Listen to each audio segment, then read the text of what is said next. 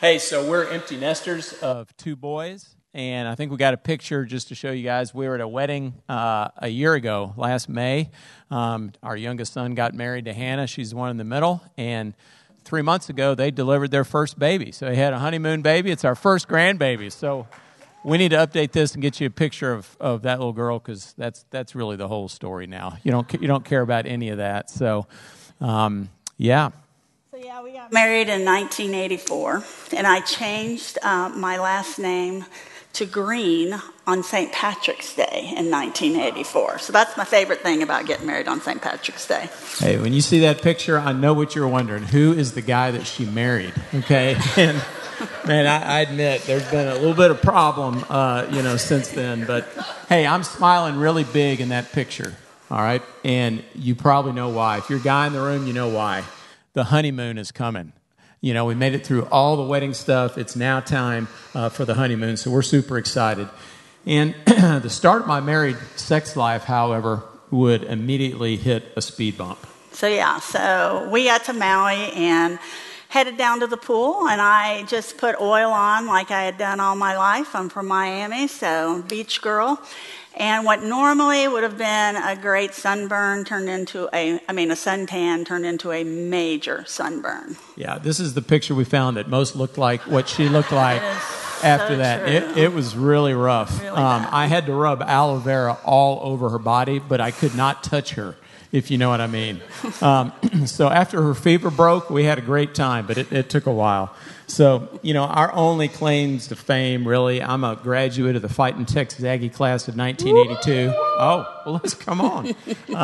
Now, for 4 years, Linda held the career free throw percentage record at the University of Louisiana in Monroe. So she's a minor celebrity, y'all. It's big time. So, man, it's our privilege to serve here on the marriage ministry at Watermark, and we have been seeing more and more couples that are just struggling in the area of physical intimacy. So we're going to talk about that a little bit tonight.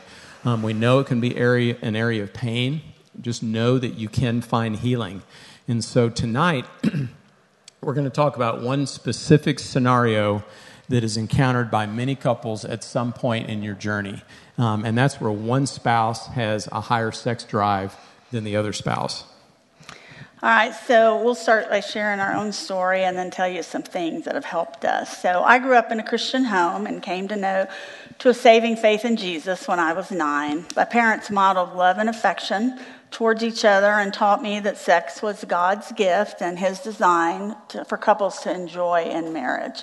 I never got the official sex talk, though, because they probably felt like I understood everything because I had walked in on them when I was 6. And so my little brother was born 9 months later. So I belonged to Jesus, but I had a rebellious heart and spent the first 22 years of my life pursuing the things of this world, especially in my college days, where my poor choices led to inappropriate relationships, a lot of heartache, guilt, and shame.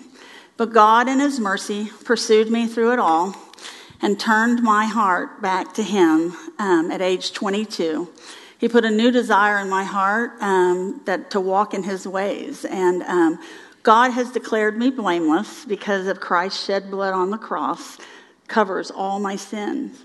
And although I battled thoughts of guilt and shame over the years, I was able to fight that battle with truth, that I am forgiven, that I am a precious daughter of the King who delights in me and loves me with unfailing love. And so by his grace, I was able to go into marriage, experiencing freedom in the area of sex.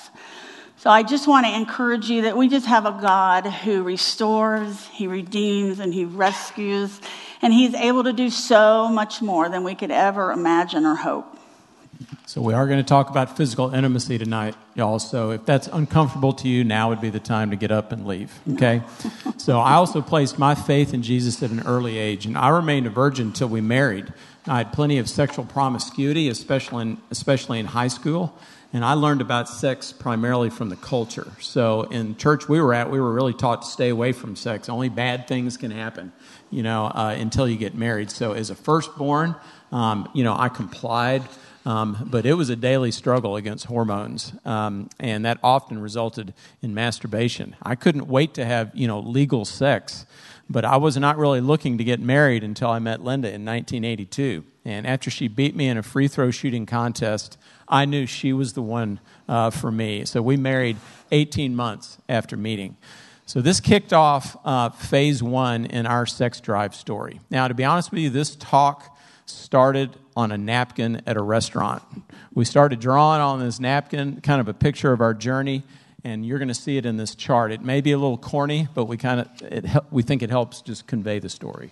Okay, so the pink line, of course, depicts my sex drive, and the blue line, Robert. So during phase one, we had a robust sex life where our desires were in sync.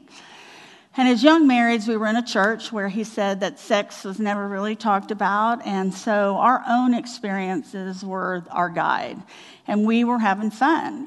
We did not realize that this was an area where a lot of couples struggle until 2008, when we entered phase two. So this is when menopause hit, and I was not sure what was going on. I couldn't sleep, couldn't think, I had no energy, and my sex drive plummeted, just completely disappeared. I didn't know how to handle it.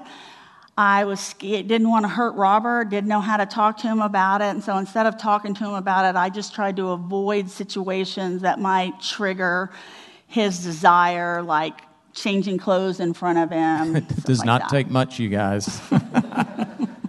So I started working with my doctor and trying different natural remedies, but nothing seemed to be working or helping. And then it felt like my whole world came crashing down when my dad suddenly had a heart attack. I was really close to him, his only daughter, born on his birthday, and I found myself overwhelmed with grief while dealing with all the menopause stuff.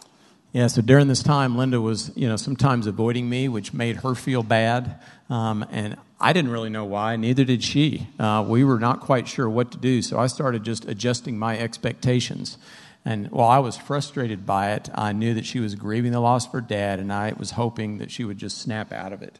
So I hit 50 during this phase and started seeing some of the effects of midlife, including a decrease in my own sex drive. So in some respects, that was a blessing because it kind of helped me lower my expectations just regarding frequency. But to be clear, during phase two, we were not in a desert. There were plenty of times of passion, just not the frequency we once enjoyed. For example, on our 25th anniversary, we had a really fun time in car number 23 on the mile-long Whistler gondola so Canada will never be the same after that.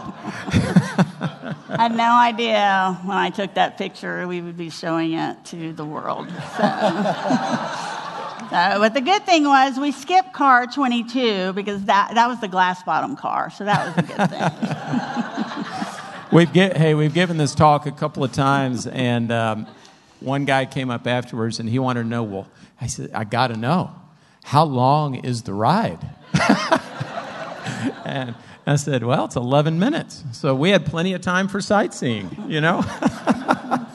And it's funny because when we share this, we've had some people send us pictures of stuff. And here's a couple of pictures on the left.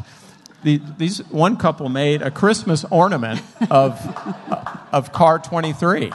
Now, on the right, this was from down in Houston at the end of last year. Some guy found an old Astro World car that you could get off like Facebook Marketplace. If I had $2,300, I would go buy that. So we just get all these funny things that people, send us just because people just kind of resonate a little bit, with the story. So. Okay, so a couple of things happened in 2010 that led us to phase 3. And first I decided to try bioidentical hormone replacement therapy. And after trying some different options and things, I found a combination that worked wonders for my energy and sex drive, as you can tell. You can see from the chart that every time I receive a treatment, which is a few times a year, it has an immediate impact on my sex drive. And then the second thing, and really important, was I attended a Bible study program here called Equip Disciple. And that taught me how to memorize scripture and meditate on God's word and pray and journal. And that helped me grow a lot in my dependence on the Lord during this time, which is really critical because when our sex drives flipped, there were occasions when Robert didn't seem to desire me. And that would start these lies going in my head that I would be undesirable and I would question my body image and getting older and all that kind of stuff. But because of my time in God's Word, I had the tools to fight against those lies and with His truth that I am made in His image, that I am loved, and that we are His masterpiece. So I could fight against those lies. Yeah, so today, I can tell you all honesty, our sex life is better than ever. And there are times when we're not as in sync as we once were, but because we've each had seasons where we've been on the high and the low side in terms of sex drive, we just better understand each other and have more compassion for each other. And so what we'd like to do is just share with you 4 things that we learned through this journey. These were helpful to us, and we've seen these be helpful to others. And we believe whether you're age 27, 47, or 67, we think these 4 things are going to apply to you. So the first thing we want to talk about is just to communicate, okay? And we had to learn how to talk about this, and so must you. And I totally get how awkward this can be for many of us to talk about this subject. But it is important. And it is really important. If you personally are struggling in the area of sex, you need to let your spouse in. Even if you don't know what was happening, which is often our case, it will be helpful to let your spouse into your struggle. By not discussing it, you just open the door to misunderstandings, between you. And you actually deny your spouse the opportunity to love you if you keep it to yourself. Galatians 6:2 tells us to carry each other's burdens, and in this way you fulfill the law of Christ. Yeah, so a lot of times when Robert would want to talk about this topic, it was kind of hard for me, and a lot of times I would take things personally from insecurities and things like that. So it's just important. I had to learn that it was important to discuss it with him, and, when your spouse wants to come and talk about stuff with you, to learn to listen compassionately and with an open mind and try to hear their point of view. It just surprised us how often one of us would be reluctant to discuss it, but then when we would start talking about it, we would find out the other one was thinking the exact same thing. And so the more we talked about it, the easier it got each time. We've also learned that, as awkward as it is, and it's really awkward for me, it's important to communicate what you like sexually. That was really hard for me. I felt like I was being selfish, but Robert helped me understand that it wasn't being selfish, that it was so important for him to want to please me. And so in a marriage where both spouses are focused on serving each other, this is actually the way to love each other. Yeah. So point number 2, don't pressure.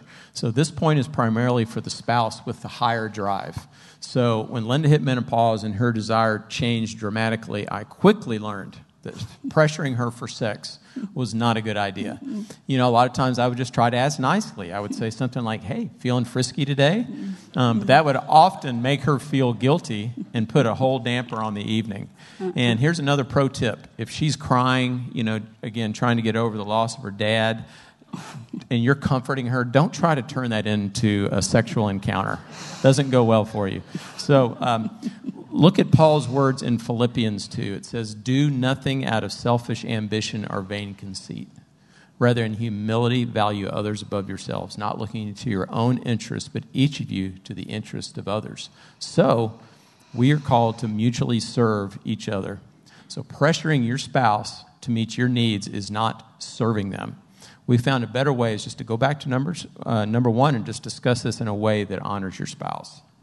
Yeah, so there were times when I would find myself frustrated for whatever reason, and that's when I learned that expressing those frustrations to the Lord and asking Him to change my heart allowed Him to work, and it made a big difference. I found that my focus would change off of me and away from my needs, and one of the things that helped me a lot was trying to see the situation through Robert's eyes. And so think for a moment about what you would do if your sex drives flipped. If you became the one on the low side, would you be encouraged if your spouse related to you the way that you're relating to them now? And if not, what can you do to change that? Yeah. Okay, point number 3, don't withhold. Okay, so this is primarily for the spouse with the lower drive. So this is the spouse that is in the position of power. When my desire is lower, guess what? I control the frequency with which we have sex. So how is a Christian who's in a position of power supposed to act towards those under them? So consider the words of Jesus in Mark 10. It says, Jesus called them together and said, you know that those who are regarded as rulers of the Gentiles lord it over them, and their high officials exercise authority over them.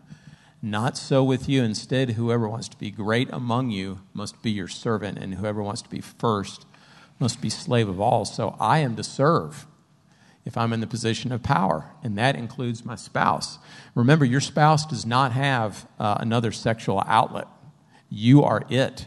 So some spouses we've found just don't understand how much of a physical need sex is for their spouse. And this is kind of a long passage, but man, we've just seen this be super helpful to people. They didn't know this 1 Corinthians verse was even in the Bible.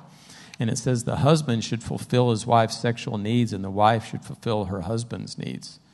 The wife gives authority over her body to her husband, and the husband gives authority over his body to his wife. So don't deprive each other of sexual relations unless you both agree to refrain from intimacy for a limited time so you can give yourselves more completely to prayer. Afterward, you should come together again so that Satan won't be able to tempt you because of your lack of self-control. Yeah, so when we marry, we give our bodies as a gift to our spouse, and it's just really important that we don't take that gift back, even when the demands of life get hard. You could be, when you're worn out from working all day or caring for elderly parents. We've been through that season. And when I was exhausted from nursing babies and caring for toddlers, and then some crazy teenage years with our boys, and then the craziness of menopause. Sex was usually the last thing on my mind, but that's where sex starts. So Scripture has really helped me to change my thinking. When the negative thoughts come in my mind, and I'm not in the mood to have sex, I apply 2 Corinthians 10:5. We are destroying speculations and every lofty thing raised up against the knowledge of God. And we are taking every thought captive to the obedience of Christ. I've learned that when I surrender that thought to the Lord, He replaced it with a desire for me to serve my spouse. I had to choose to change my attitude and give unselfishly and allow God to work that change. Then I was able to focus on ways to make sex work. And so, which means sometimes you might need to get creative. Okay, so for example, scheduling a time for sex. We're old now, we do that a lot. So a quickie works great though. And then if intercourse is not an option, there are plenty of other ways to pleasure your spouse. Well, and if you're not sure what some of those might be, your re-engaged leaders are experts in this area. What I've heard is that the open group leaders in particular know a lot about this. So you need to lean into that tonight. Oh. All right, so number 4, the last thing is just to share. Okay, if you're struggling, it is wise to bring others into the conversation. And this can be very difficult. Look, it's hard enough to share with your spouse, right, on this topic, much less others. So here, the first place would normally be with your small group members, guys with guys and gals with gals. Let them be the ones to help you decide the next steps to take. If you're not in a small group, in your church, then re-engage a group is a great place to start. So grab your leader, your leaders, and, start talking through this. Proverbs 15:22 tells us, plans fail for lack of a counsel, but with many advisors they succeed. It's going to be super helpful to have other people around you because this topic can get very complicated. Yeah. So our sexual desire can be just affected in a lot of ways. And sometimes there's physical pain involved. And that needs definitely to be shared with the doctor. And there could also be other medical issues. So medical professionals can help with that. But for me, hormone replacement therapy obviously made a huge difference. The other thing is it could be something spiritual because our spiritual lives are so closely tied to our sex life. And so the question to ask is, are you trusting the Lord with everything, including your sex life? And as you share this struggle with your group, ask them if they see any areas of your life where you could be struggling to submit and trust the Lord. And the other thing is, if sexual abuse is part of your story, there are ministries that can help you, and your leaders want to help you with this. We don't want you to suffer in silence. So just speak up and talk to your leaders about that. Also, if you're involved in porn, we are begging you to seek help for that, because it will just impact your intimacy greatly. Yeah, so just to summarize what we said, it's communicate, don't pressure, don't withhold, and share. And nobody likes a bunch of don'ts, so we just collapse this down to say, look, communicate, serve, and share. So we want to be crystal clear about one thing. You should leave here tonight with a desire to better serve your spouse. Guys, if all you heard is that your wife should not withhold sex, you've missed the point, okay? Gals, if all you heard tonight is that your husband should stop pressuring you for sex, you have missed the point. You must talk about this and come to a place where you're serving each other. Man, that is the way to freedom in this area. And please understand, and if you make some changes, maybe based on what you heard tonight, things do not improve immediately, just don't be discouraged. This is going to take some time. That's why you need some friends around you to help encourage you on this journey. I mean, God has given us this incredible gift of sex. If there's any doubt, He gave us the whole book of the Bible, Song of Solomon, that delves into this topic. Yeah. You can also visit the Reengage website to find some really helpful resources. One of those resources mentioned is a book called Intimate Issues by Linda Dillow and Elaine Pentis.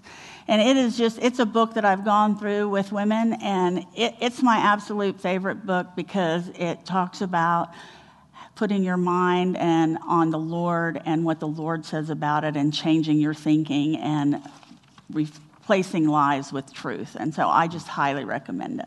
So, look, we know in a crowd of this size, there's bound to be some couples that you're struggling in your relationship, much less in the area of physical intimacy. And maybe just the thought of sex is nowhere near your mind tonight. So don't feel any pressure to leave here tonight and have sex or act like you have it all together in this area. We just encourage you, get started talking about it. And if you want some help navigating how to talk to your spouse about it, or have questions, all kidding aside, your leaders would love to help. So thank you for letting us share tonight, y'all.